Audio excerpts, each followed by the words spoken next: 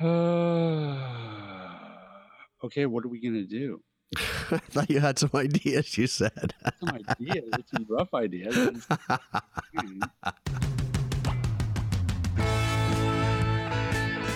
This is the AT Banter Podcast, a balanced and entertaining look at assistive technology, accessibility, and its importance in people's lives. Join Rob Minot, Ryan Fleury, and Steve Barclay as they banter with people around the world about anything and everything regarding assistive technology and the disability community.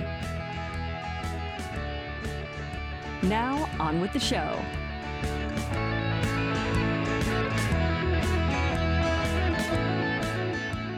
Hey, and welcome to another episode of AT Banter. Banter.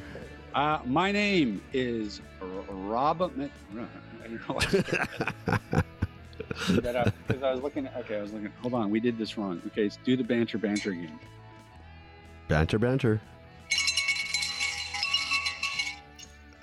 My name is Rob Minot. Joining me, the lovely Mr. Ryan Fleury. Hello. And that's it. Just the two of us. Mr. Steve Barclay is out and about in the world today, so he will not be joining us. But that's all right. Hey, guess what we did on the weekend? I think we had our staff Christmas party. Yeah, we did have the staff Christmas party.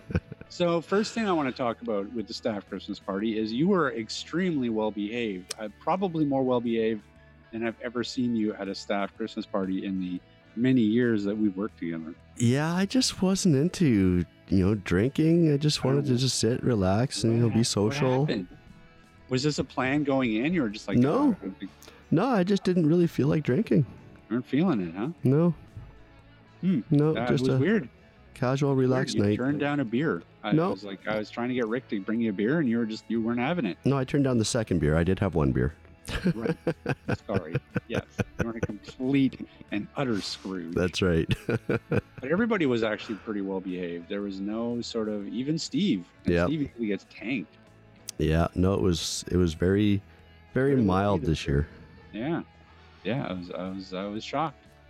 I was probably the big bad boy because I got tipsy. I didn't even really get drunk. I was just like, well, we'll have to plan something for next year. Pouring more wine for myself, but yeah, all right. But it was still fun. It was good. And out of that, however, you gave away some pretty cool gifts. It looks like you went out, sir, and got us all little individual cowbells. I did. I got some black cowbells online for everybody at AT Banter and had them engraved with our AT Banter logo. Yeah, it's very cool. Very cool. So here it is. Yay. Yeah.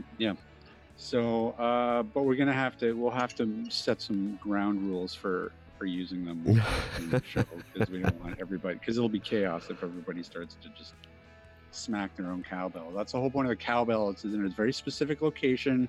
One person has control over it. Well, that's we all have one. Yeah, I didn't. That's the master cowbell. Like this, these are like these are your souvenirs for AT Banter in case we ever flop and fail. Oh, okay. Is that what they're for? Yeah, they're like to look back on and go, remember when? I see. All right. Well, yeah. You could also do is you could also actually hang this on the Christmas tree. We don't have a Christmas tree. Christmas ornament. You could. Yeah. Yeah, so that was our weekend. What else happened? And we should actually, now we didn't get them, but we should also tell people what Steve went out and got us. Yeah, Steve went out and got us some AT Banter hockey jerseys. I know. This will be my very first hockey jersey ever. Oh, is that right? Yeah. But it has our name on it and everything, right? Yeah, I don't know if it has our name on it, but I know it's got our number on it. So like you're 1, I think I'm 2, Steve's 3. It's reflects our seating positions here in the Guitar Dungeon. So it might have our names on it as well. Yeah, it's very cool. I'm excited about that. But yeah, I guess they're not. They won't be in until next week. So yeah, that's exciting too. So a lot of movement on AT Banter crap. Yeah, I also this week I'm expecting the new AT Banter guitar picks. Oh, really? Yep. Are we going to give those away? Like, what are we doing with those? Well, I got them for myself and Steve, who play guitar, but, I'll hand them out to you guys as well. And I don't know, I've also got some extra AT Banter cowbells that we could use as giveaways. It just all depends on how we're going to figure out the shipping. We should just give up this podcasting and just make crap. For people. Yeah, we could. We'll go into the craft business. Yeah, but no, I think what inspired you, Ryan, was Alexis from Stump Kitchen and all her merch. Yeah, and she had sent us some Stump Kitchen stickers and buttons, and I thought, this would be kind of cool. Our cowbell is our instrument of choice for the show, and I thought it'd be kind of neat to get us some of our own little individual cowbells with our logo. So it wasn't. Well, listen. It wasn't expensive, so I'm going to sell mine on eBay. Start an auction. Right. There you go. We'll have an AT Banter cowbell auction. Get $3 for it. 3, 7, 8, 10, 12. Oh boy, are you optimistic? Hey, our guests might want our swag. Our audience, they're devoted, they're loyal. That's true. They're rabid. That's right. They want more cowbell. Yep. Hey, I would ask you what we're doing today, but you don't even really know what we're doing today. I don't have a clue. Not at all. Well, that's because we had a little bit of an unexpected hiccup with guests. This happens occasionally. Sometimes we get a scheduling glitch, and we find ourselves empty-handed when it comes to a guest. And that's what's happened today. But the show must go on, sir. Yes, it must. We're going to have an idea. Yeah, we're going to have a couple gaps between Christmas and New Year's. So, yeah, we got to get them in. We'll see. Yeah, all right. Some a little bit extra content. All right. Who knows? Maybe go back. Maybe make a blooper show again. Oh, yeah. Forgot all about that. We have a pretty good...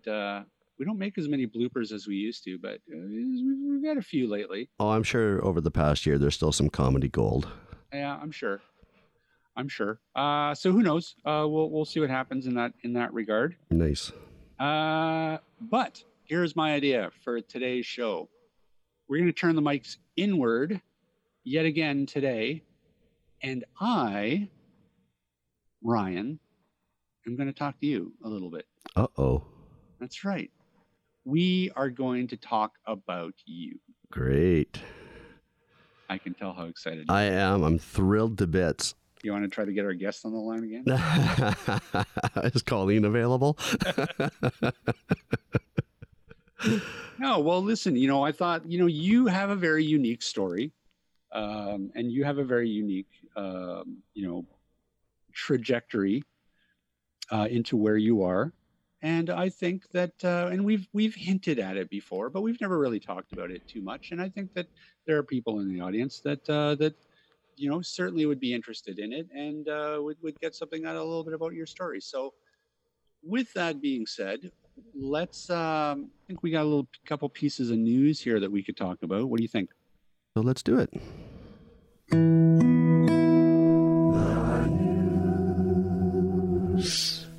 Hey, did you hear about this, Ryan? Last week, TransLink, that's the local transit authority here in Vancouver, for those people who are outside of the Lower Mainland. But they announced some big news that beginning next year, they're going to be installing tactile and braille signs at every bus stop in Metro Vancouver for the blind and visually impaired. I did hear that. That's a lot of braille. That's a lot of signs. Basically, every bus stop in the city, which amounts to about 8,500 bus stops, are all going to be labeled with braille and tactile signage. So each sign is going to include the unique 5-digit bus stop ID number and the word stop or the word bay number to identify the bus stop. The bay number thing, that's for stops that are within like a bus exchange. Right. The stops are basically all the ones that are just like on the street. There's also going to include the route number and a customer service telephone number, all in Braille. They're also going to be installing tactile walking surface indicators at the different bus exchanges and stations. So, sir, your thoughts? I think it's great. You know, I think this is all a sign of people ramping up for the whole Accessible Canada Act that, you know, people are working on. And I think the more Braille and accessible signage we have, the better off we all are. You know, we know the senior population is aging, and, you know, at some point to keep their independence, you know, even if you just learn the alphabet in Braille and, you know, numbers 1 through 10, this is a huge asset, and kudos to the city for doing it. Well, it's TransLink. It's not the city. Well, then, thank you, TransLink. Well, yeah, I think it's great. That's a big commitment to Braille all these bus stops. I mean, 8,500. That's a lot of tactile signage, and I think that, yeah, I mean, certainly it's certainly overdue. It's interesting because this article that we're pulling this from talks about the pilot project for accessible bus stops. Is that the key to access one? In existence since 2012. Oh, yeah. And they talk about tactile and Braille signage at the Joyce Collingwood station, yep, which is right across the street from the CNIB, and coincidentally right across the street from where we used to work for quite a few years. And as well, they also mentioned the sort of the tactile strips that they put down on the ground to indicate bus stops and like where you would board a bus. And the tactile strips that are actually, I believe they're throughout all the SkyTrain stations now, to sort of warn people where the tracks are. Right. Yeah. Which, I mean, that was way overdue. But those are all in. So these new tactile markings that they're talking about, I'm assuming they would be putting down, say, like right at the spot where people would normally like line up to actually get onto the bus. So, you know, somebody who is visually impaired would be able to sort of, you know, find the bus stop or the bay and, you know, read what bay it is, and then they'd be able to use their cane to sort of go along the ground and figure out where exactly that bus is going to board. So yeah, it's good. It's, you know, it's all very good stuff. I don't know. I'm kind of wondering what took them this long.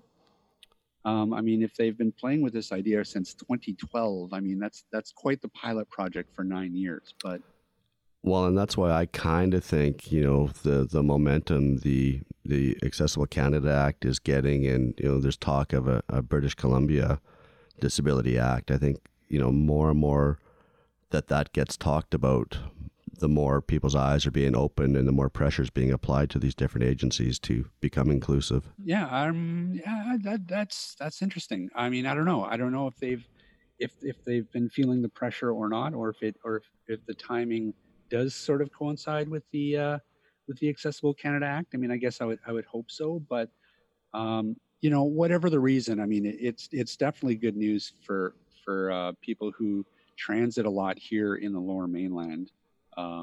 You know, this is going to be, you know, way easier. And it's especially nice too, because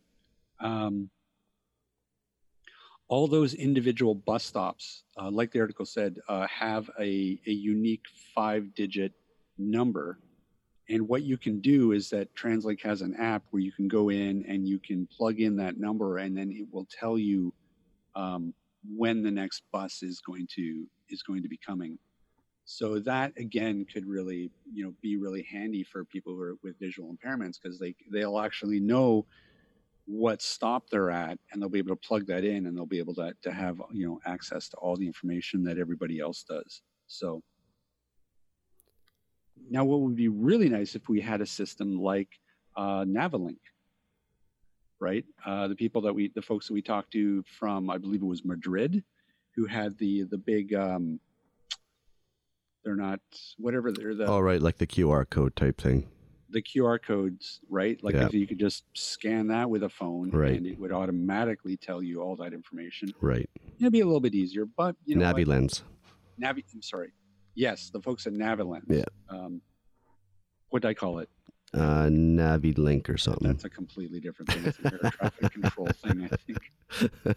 But shout out to them too. I'm sure they're doing good work too. That's right. Hey, guess what else is in the news just in time for Christmas? Tell me. Target is now offering Aira for free in their stores. Is that just in the U.S. or is that Canada as well? Because I think there's some Target in Canada, isn't there? Well, there used to be. They did a big push up here, but a lot of it fell flat. I don't know if there's any left, to be honest. But no, I think this is mainly just down in the States. Okay. You know, adding to the list of the many venues that are now offering Aira for free, including over 40 airports and a bunch of public transit systems, college campuses. I mean, these guys are really pushing it. Pushing this service out there, and they're really getting out there, and it's pretty amazing to see the partnerships that they're getting. I mean, we talked about there's a couple grocery chains. Yeah, there's an airport in Manitoba, and I think Toronto Pearson International I think is now accessible as well. Yep. With Aira. Still haven't heard anything about YVR here in Vancouver. No, but it's only a matter of time. It is. mean, with everyone. I mean, and Target's a big get. Yeah. I mean, I don't know how many stores. Well, let me see if they 600 stores in the U.S. That are now offering Aira for free for visually impaired shoppers. So, and I mean, that's such a perfect environment to be using Aira in as well. I mean, say what you will about the airports. I mean, the airports are obviously vital. For somebody who's a visually impaired traveler in an airport, I mean, it could just be the difference of making your flight or not making your flight.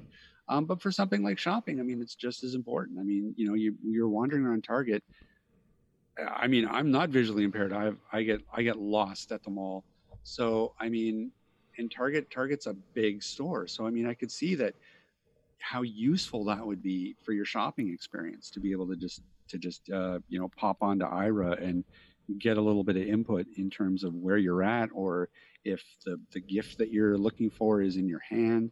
Well, and I don't think, and how many of us who are blind or visually impaired have tried asking a store clerk to describe something to us? They may do, they're doing their best job to give you as much help as they can, but the Aira agents are trained. So chances are them describing to you a shirt or a pair of pants or whatever it is, a vase you're looking at, may be a whole lot more descriptive than just a store clerk who can only give you a couple minutes of their time. Right. So yeah, it's a huge get, and it's exciting times. Wow, even finding a store clerk, Yep. especially around Christmas time, good luck with that. Yep. So yeah, I mean, this is great, and I think that for every major retailer or major airport or major grocery chain that Aira gets under their belt, it's just going to help build their momentum, and Yeah, it's really interesting. How much more momentum can they gain? Like, they're just steamrolling, right? So, it's interesting too. We look at the other offers in the market, like Be My Eyes. I was talking to a customer the other day who ended up using Be My Eyes for something at home, and they actually had an agent that was here in British Columbia. Oh, no way. Yeah. So I don't know if they're like geolocating where the call's coming from. I don't know, but it was just quite a coincidence. That's interesting. Yeah. But what I wonder though, is that 600 stores, I wonder how much it's costing Target to actually do this. Well, that's just it. Like, stores, that's a lot. That's part of the whole Aira thing that, nobody knows, right? Like, I guess unless you're in that partnership conversation with Aira, we have no idea how it's working. What's the kickback? Is there a percentage on everything that's sold? Or is it just, here's a bunch of minutes, this is what it's going to cost you, and you go from there. It's an interesting business plan. I don't know. Yeah. I mean, I think that, on Aira's side, certainly their goal is to just get everywhere. Yeah. And because they know that once the community, is used to using the system, there's a good chance that they're going to want it. They're going to want it for home, or they're going to want to be able to use it, whenever they want, if they're out on the street or wherever. So they know that they're going to be able to.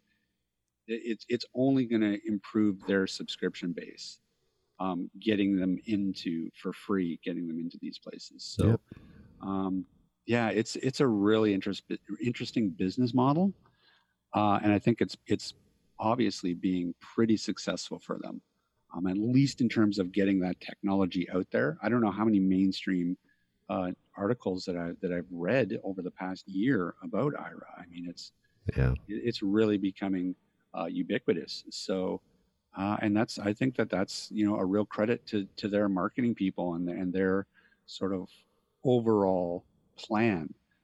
And this is just, like I said, Target's a huge get. I mean, who's bigger than Target? I mean, maybe, I guess, Walmart. Mm-hmm. But who knows? They could be in talks with them too. I mean, if they were to get Walmart next year, oh, good Lord. Yeah. That's going to be huge. So, and they were kind of smart too, in the way that, they picked their battles. Like they went, they picked transportation first. They started going after the airports. And then from there, they continued to build that, and they picked up, I think, grocery chains next. They picked up a few national grocery chains. Now they're getting into expanding into the retail market, while still, increasing the transportation and the groceries. Who knows? Who knows where they're going to go next? Well, it's going to be really interesting too, because people have done reviews on using Aira with the Bose AR frames, sunglasses that have the little Bluetooth. The Bluetooth, they have speakers built in. And there's rumors that next year, in 2020, Bose is in talks and working with Aira right now to come up with a pair of Bose frames that actually have a camera. So you won't actually have to pull your phone out. They'll be able to see what you're looking at through your Bose AR frames. Very cool. Yeah. Okay, here's an interesting one for you. Do you ever wake up in the middle of the night in a sweat thinking, oh my God, if only I could access memes? You know what? I'm going to be really upfront and honest with you and tell you I still don't even know what a meme is. All right, you ready for the official definition of a meme? I am. Well, this is of an internet meme, I should say, Okay. because the term meme actually is an actual term. But we're going to talk about internet memes, which is what we're talking about here. So an internet meme could be anything from an image to an email to a video file. However, the most common meme is the image of a person or animal with a funny or witty caption. The proliferation of social media has led to internet memes spreading very quickly and reaching more people. There are literally thousands of memes. And, right now, Baby Yoda memes are big. Yeah, I've been seeing some of that mentioned on Twitter. Right. So now, sir, you can be involved in the meme process. Apparently what's happened is Carnegie Mellon University researchers have come up with a method that will automatically identify memes and will apply pre-written templates to add descriptive text, making them intelligible via existing assistive technologies, e.g. screen readers. These 6 researchers came up with a system to classify and translate memes with up to 92% accuracy. Visually impaired people generally use screen readers and built-in accessibility features to help them navigate around the internet. According to a study, social media platforms like Facebook, Instagram, and Twitter allow users to add alternative text to their images, but most users are not aware of the feature and simply do not use it. Ain't that the truth? This has resulted in just 0.1% of images being accessible for visually impaired people. Cole Gleason, a PhD student at CMU's Human Computer Interaction Institute, oh, that's a cool school, said that basic computer vision techniques make it possible to describe the images underlying each meme. Optical character recognition techniques are used to decrypt the overlaid text, which can modify utterance of a meme, according to the report. For each meme, it is necessary to make one template describing the image, and the overlaid text can be added for each occurrence of the meme. Okay, so this is where it probably gets off into the weeds for you. So basically, a lot of these memes, it's like the same picture. Okay, so say it's a picture of somebody putting on a pair of sunglasses. Okay, everybody would use that same picture and they would just overlay different text, like a different caption or something funny or something over that same image. So I guess what they're talking about here is that if they can, they'd figure out the alt text for that picture and that would stay constant. And then OCR technology would actually be able to output the text that is overlaid over that image. So again, though, it sounds to me like it's going to be another battle with content creators. You know, we've been fighting with them to alt tag their images. Now, if they don't actually put text into that meme template, yep, then the screen reader is still not going to see it. Yes, right. That's right. Yeah, that's right. And you know, at the end of the day, it's still down to the way that the meme is created. Right. And a lot of those memes, like there are websites that you can go to like that will create memes. So literally you would go in, you pick the picture, you type out what you want the caption to say, and then the website goes in and dynamically makes that image and then lets you download it, and then you can do whatever you want with it. Right. That's generally how these memes are created. So that's where it would need to be, this technology would need to be inserted, would be at that phase, right? You'd go to the website, you'd pick your picture, and who knows, maybe the website would just automatically alt tag at least the original image, right, for you. So it could be that the person who's creating the meme doesn't even need to do anything, and it would be an accessible meme. I guess it would come down to the technology that the website uses to create the meme for people, if that makes sense.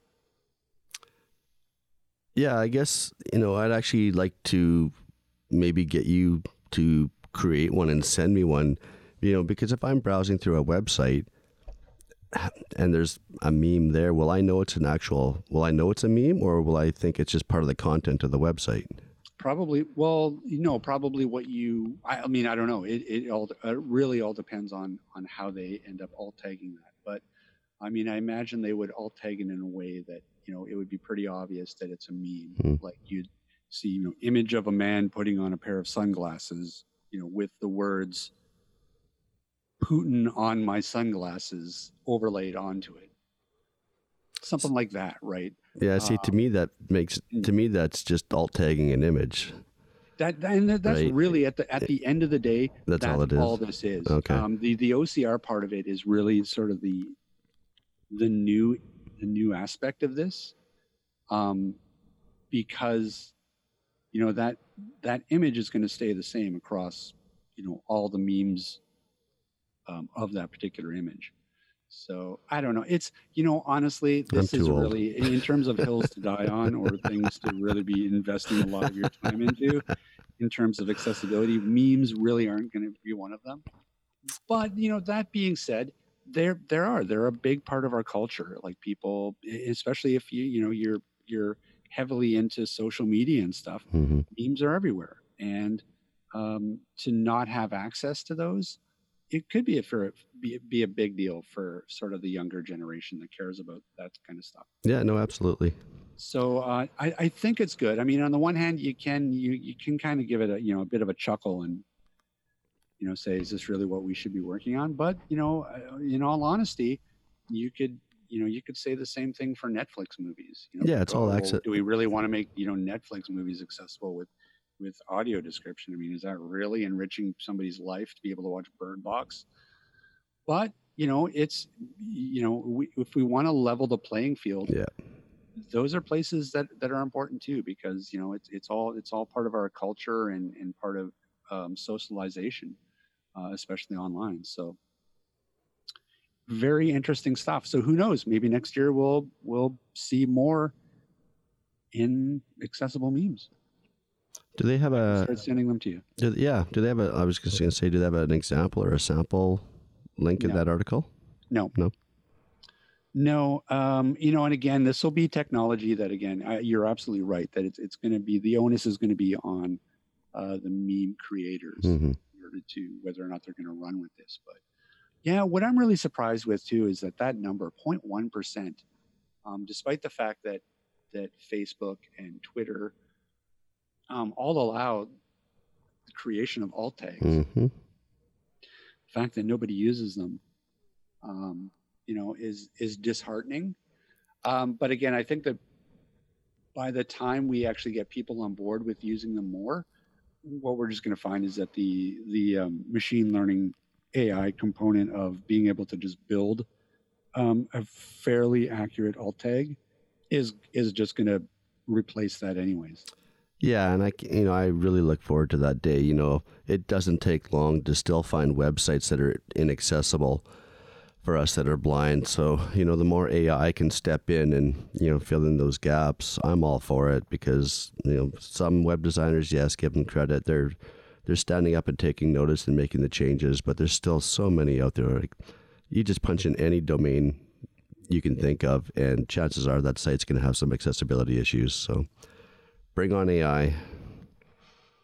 Well, especially in terms of pictures. Yeah. And I mean, not only that, I mean, we've learned a lot about, in talking with, countless people in the industry, that there's a real science, not a science, but there's a real art, I would say, to alt tagging a picture. Right. I mean, you can really run the whole gambit of quality, like image description quality. Yeah, you could have, black dog standing on green grass, or you could have, man standing with black dog looking off into the sunset. You get as descriptive as you want to, right? That's right. Exactly. So, depending on the care that and the context of the picture can even change. Yeah. There's all kinds of things to really take into account. So, are the people in the picture happy? Are they sad? Are they, what are they doing? What's the tone of the picture? I mean, all these things, you can go real deep with your alt tags depending on what you want to instill in that. So I don't know, I think at the end of the day, there's still never going to be anything better than a content creator that takes the time to make a high quality alt tag. Yeah. Machine learning and AI is never going to be able to do that. But at least if we can get the percentage higher than 0.1% of images online that are actually alt tagged, that would kind of be nice, because I'm sure you're sick of hearing graphic 1, graphic 2. Well, and you know what it's going to take, and I hate to say this, but and not litigation, that's not where I'm going. It's going to take companies like Facebook and Twitter to say, you are not allowed to post here unless it has A, B, C, D, E, alt tags, alt text, whatever accessibility goes into your tweet, your post, whatever, you can't post. And if we see something that's up here that's not accessible, we're pulling it down.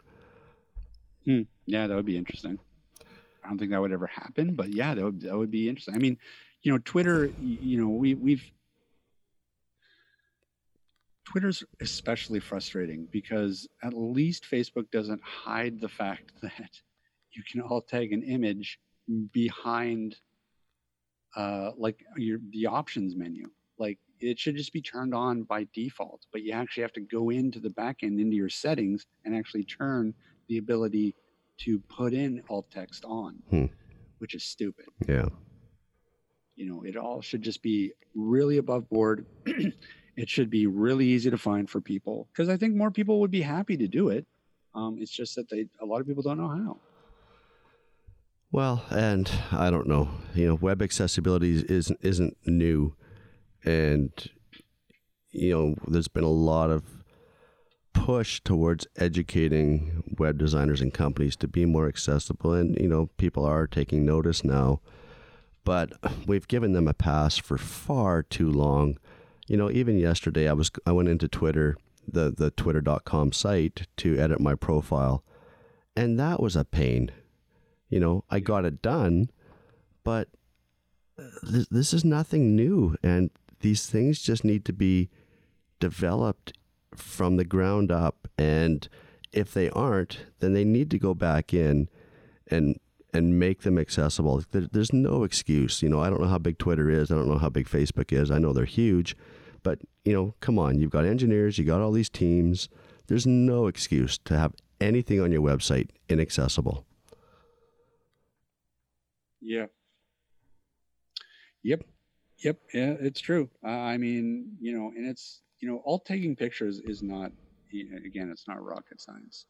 I think that there just needs to be the will to do it. Yeah.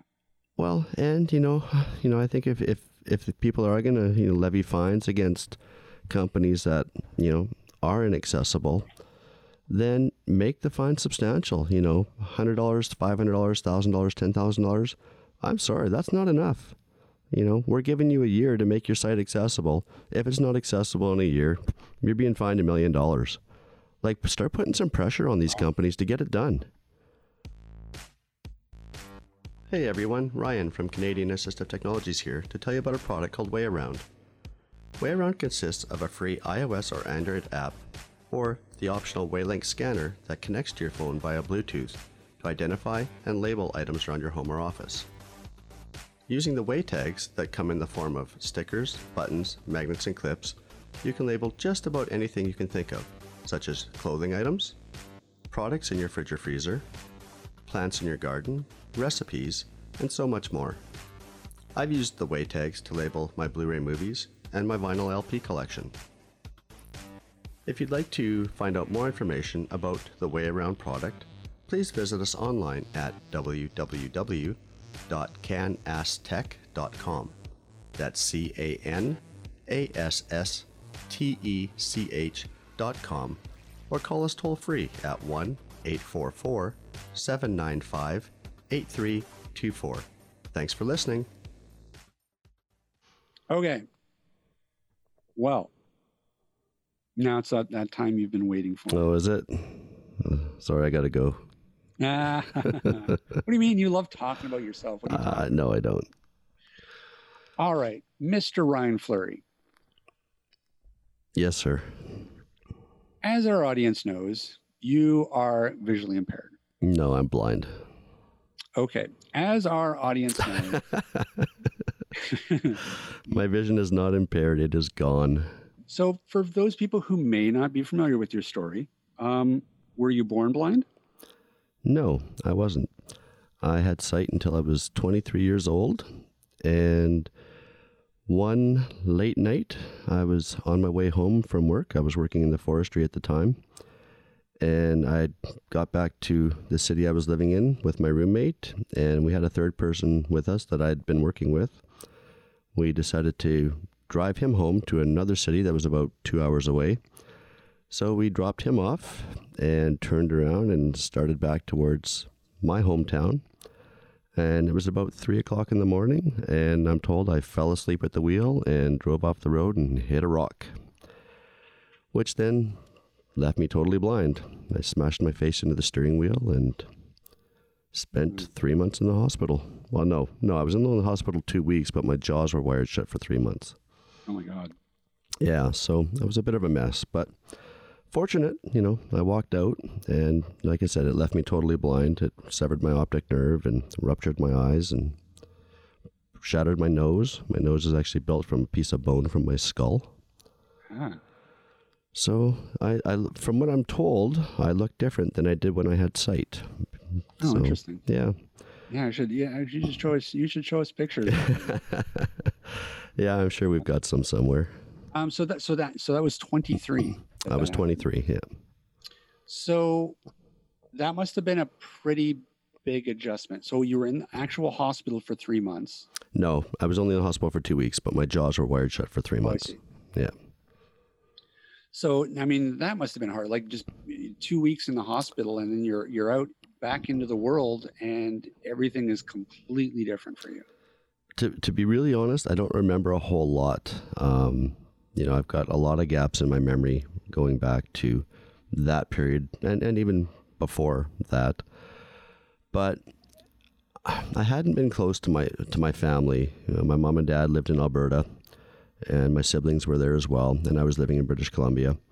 So we weren't close, but, being in the hospital, as you're getting ready to leave, they didn't at the time really give me much hope.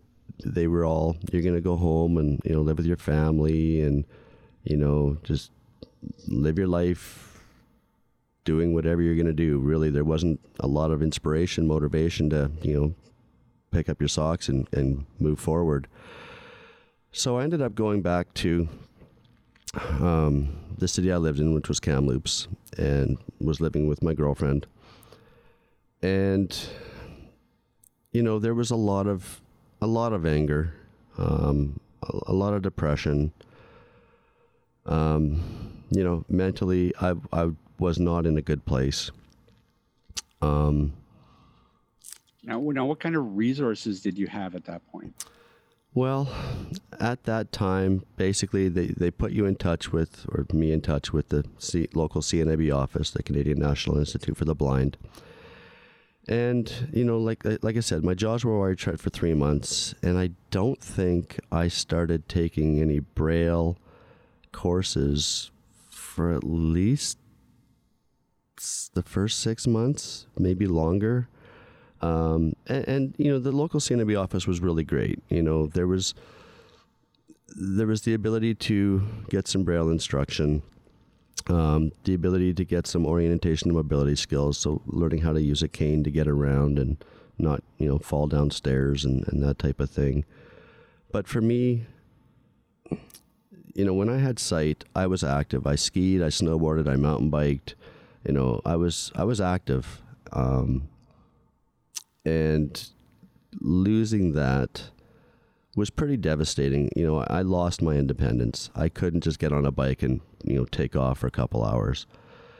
And I don't know who to blame for not getting involved in activities sooner, but there didn't seem to be a whole lot of activities for the blind in Kamloops where I was living.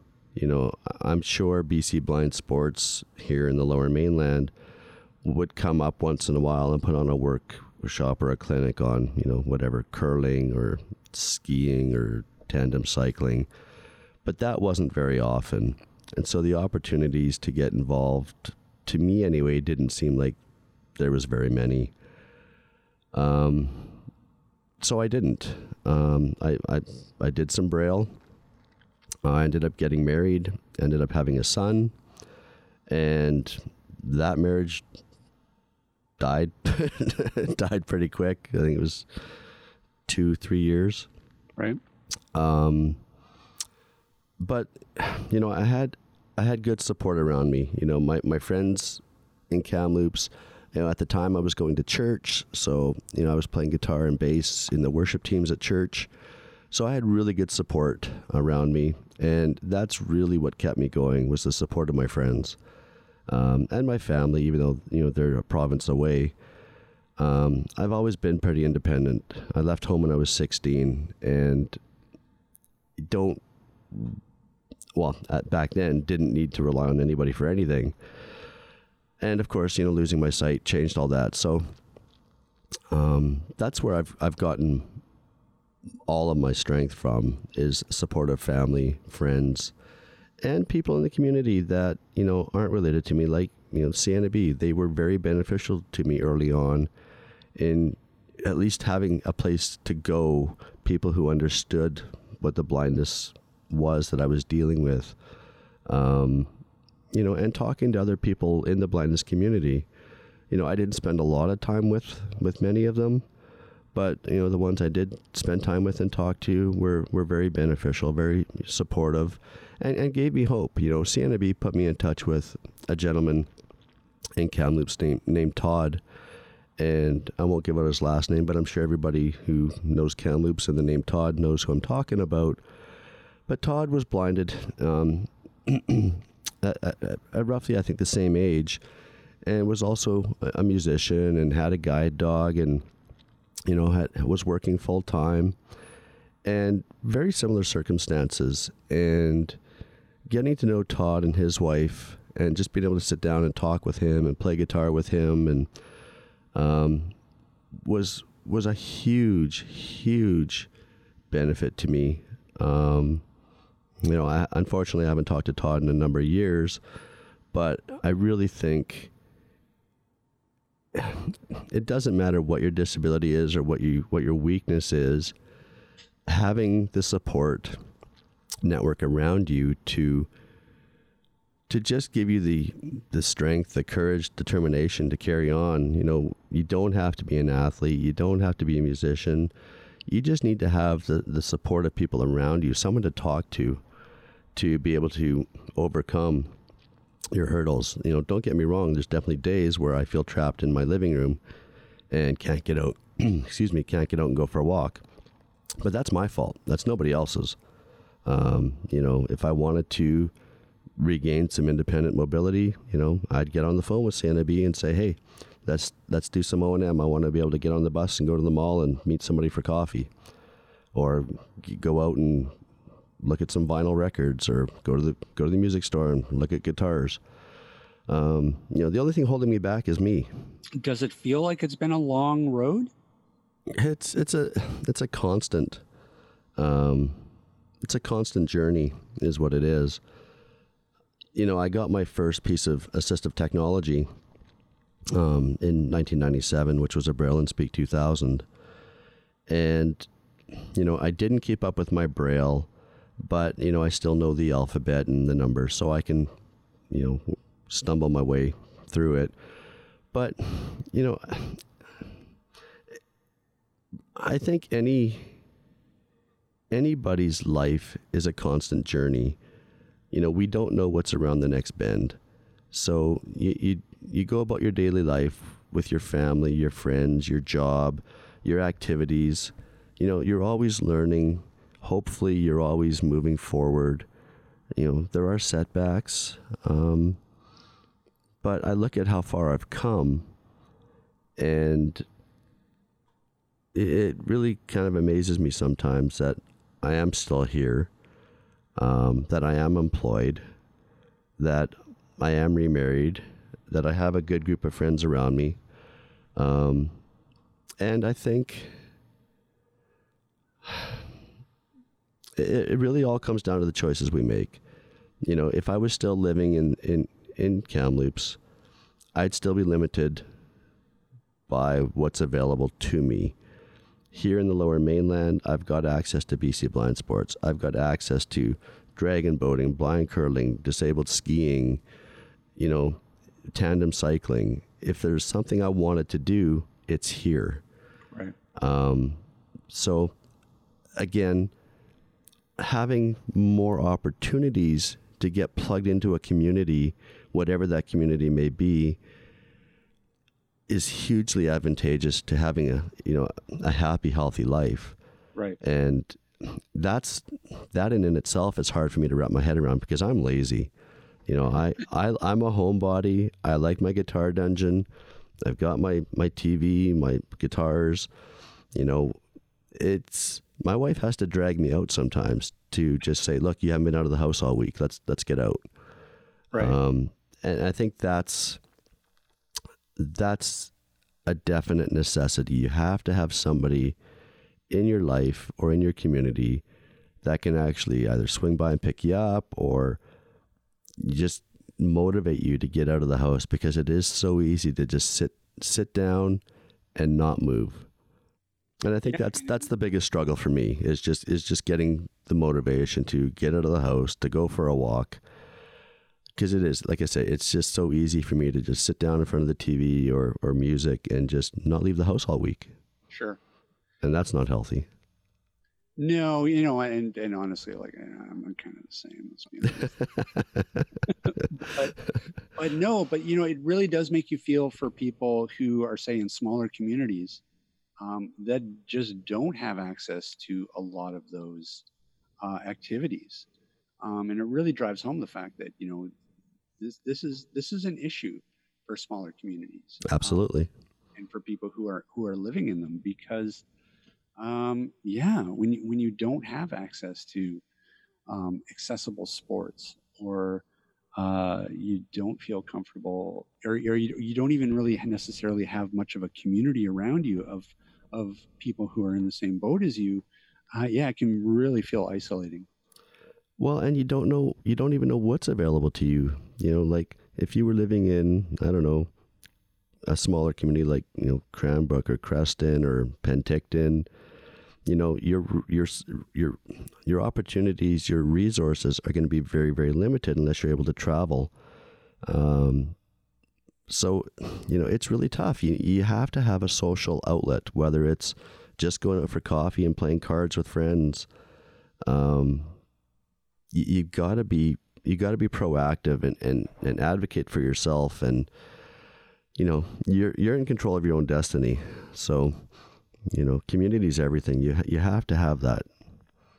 So I'm going to turn a few of our standard questions onto you now. So what's probably the piece of assistive technology that you use the most, or that you get the most value out of? That would be my screen reader, JAWS for Windows. Got my first copy in 1997. It was version 3.2 on, I think it was Windows 95, I believe. And then my Braille & Speak 2000 back then. And I use JAWS every day. Yeah. Every day. I've slowly been making the transition over to NVDA. But, JAWS is my go-to tool. That's because you're a computer nerd. Well, and what's funny is I had no computer skills at all before I lost my sight. Yeah, sure. In school, we had computer class and typing classes, on IBMs and stuff like that, but it wasn't Windows based. Right. And like I said, I'd been working in the forestry. So when I lost my sight, what was I going to do? I didn't think I could go back into forestry. And I thought, well, I can use a telephone, and I'll probably have to get some computer training. So I ended up going to BCIT here in the Lower Mainland and took call center training, because I thought, well, I'll learn to use a computer and I can use a telephone and I'll be set. So, I took the call center training course and started, applying for jobs, and was looking at ICBC because they had a pretty big call center, and there was a couple people with disabilities that were working there, and same with the Royal Bank of Canada. They've got some blind employees there. And then I think before I even had an interview at ICBC, a gentleman we both know, who's very dear to my heart as well, I've known since 1997, is Mr. Steve Barclay, who was working at Aroga Technologies. And, basically the rest is history. I started at Aroga in 2000 and been with Steve ever since. And in terms of that, what do you think has kept you in the assistive technology industry since then? I think a couple things. I was a very good JAWS user and seemed to take to the assistive technology relatively easily. Computers and that just seemed to come naturally. And so, I was doing, the tech support for Aroga and still to this day for Canadian Assistive Technology. And I enjoyed learning the new products and seeing what manufacturers are working on and what some of the potential possibilities are down the road. I think, one of the other things that really keep me in this industry is that and we've talked to people about this before all the time. We find that the blind and visually impaired are underemployed. They may get in the door, they may get the interview, and they never get the call back. And I'm very fortunate to have had employment for as long as I have, and not to say that I would go looking elsewhere if this didn't pan out. But I'm good at what I do. I think I've helped establish a bunch of relationships over the past 20 years going on next year. And I value those relationships and those friendships. And I'd like to maintain those. So, I think that's the big key that keeps me in this industry is the relationships and friendships and helping people solve their technology issues and let them know what's available to them, what the possibilities are. There's still a lot of people out there that just don't know what's available to them. And, a simple phone call can change their lives. Yeah, I would say that's similar to my answer in terms of it's exciting when you talk to somebody who had no idea that a certain technology even existed Mm-hmm. that is going to have a huge impact on their quality of life. It never fails to just make you feel great when you're telling somebody about something that they just light up at the idea that this thing even existed and they had no idea. So yeah, education is definitely an issue with this industry. I mean, it would be great if we could, get the word out easier. And we have, bits of things that get into the mainstream media. Occasionally something gets on Dr. Phil and people, have more exposure to it. But it's pretty rare.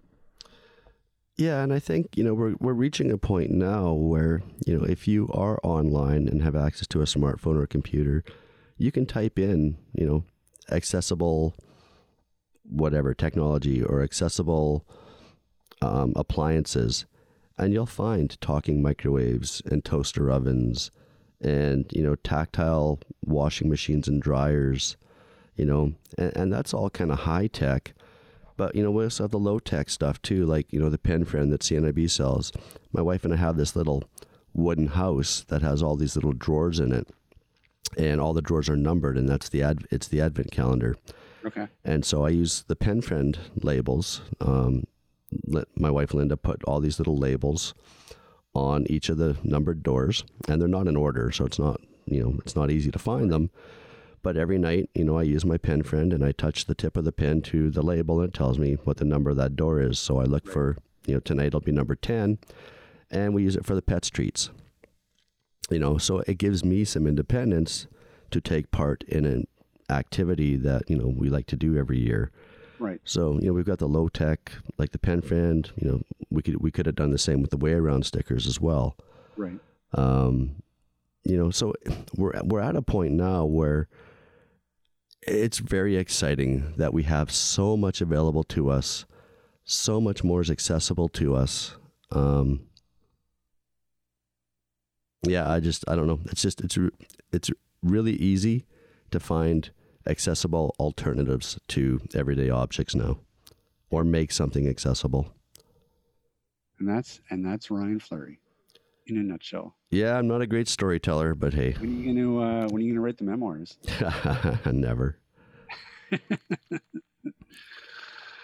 Well, that's okay. I'll be like the whistleblower, and I'll write like the tell-all behind the scenes, behind the podcast. Yeah.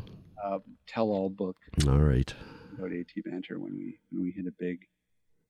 Wait, we're not big? Well, I mean, we got merch, so. That's right.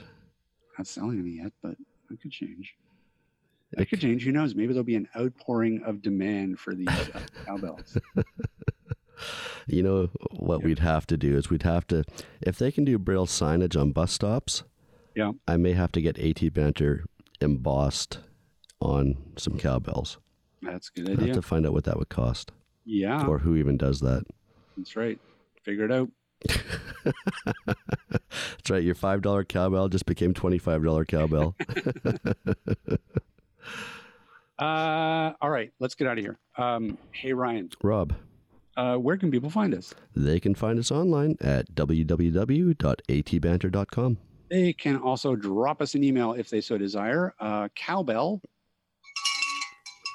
at atbanter.com. They can also find us on Facebook and Instagram and Twitter. I think that is going to about do enough damage for 1 week as we can. We got a show next week? We do. We have an exciting show. Should we tell people what it is? Go ahead. I'm all for it. I like teasing people with a feather. All right. Well, we have the folks from Bristol Braille coming on to tell us about the Canute. Oh, the Canute. The new Braille e-reader. Pull a snapshot of what the Canute is. The Canute is a 9-line, 360-cell Braille e-reader. So you will be able to load your books on it and read refreshable Braille. Now these guys, but this isn't new, is it? Like this? This is new. This is still prototype. It hasn't started shipping yet. It's supposed to start shipping, I think, early first quarter of next year. Oh, sweet. But everybody, including us, are taking pre-orders now. So, yeah, I'm looking forward to having them on the show. There's a lot of people that have had it in their hands, and it's had some good reviews. So we'll see where it's at and what's coming next.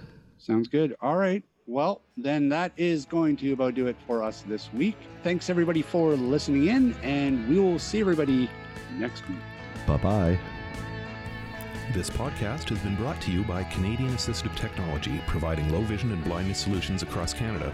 Find us online at www.canasstech.com.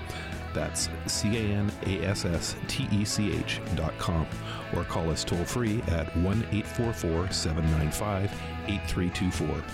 For all your assistive technology servicing needs, call Chaos Technical Services at 778-847-6840, or find them online at chaostechnicalservices.com. Whoa, look at that. Master of the one take.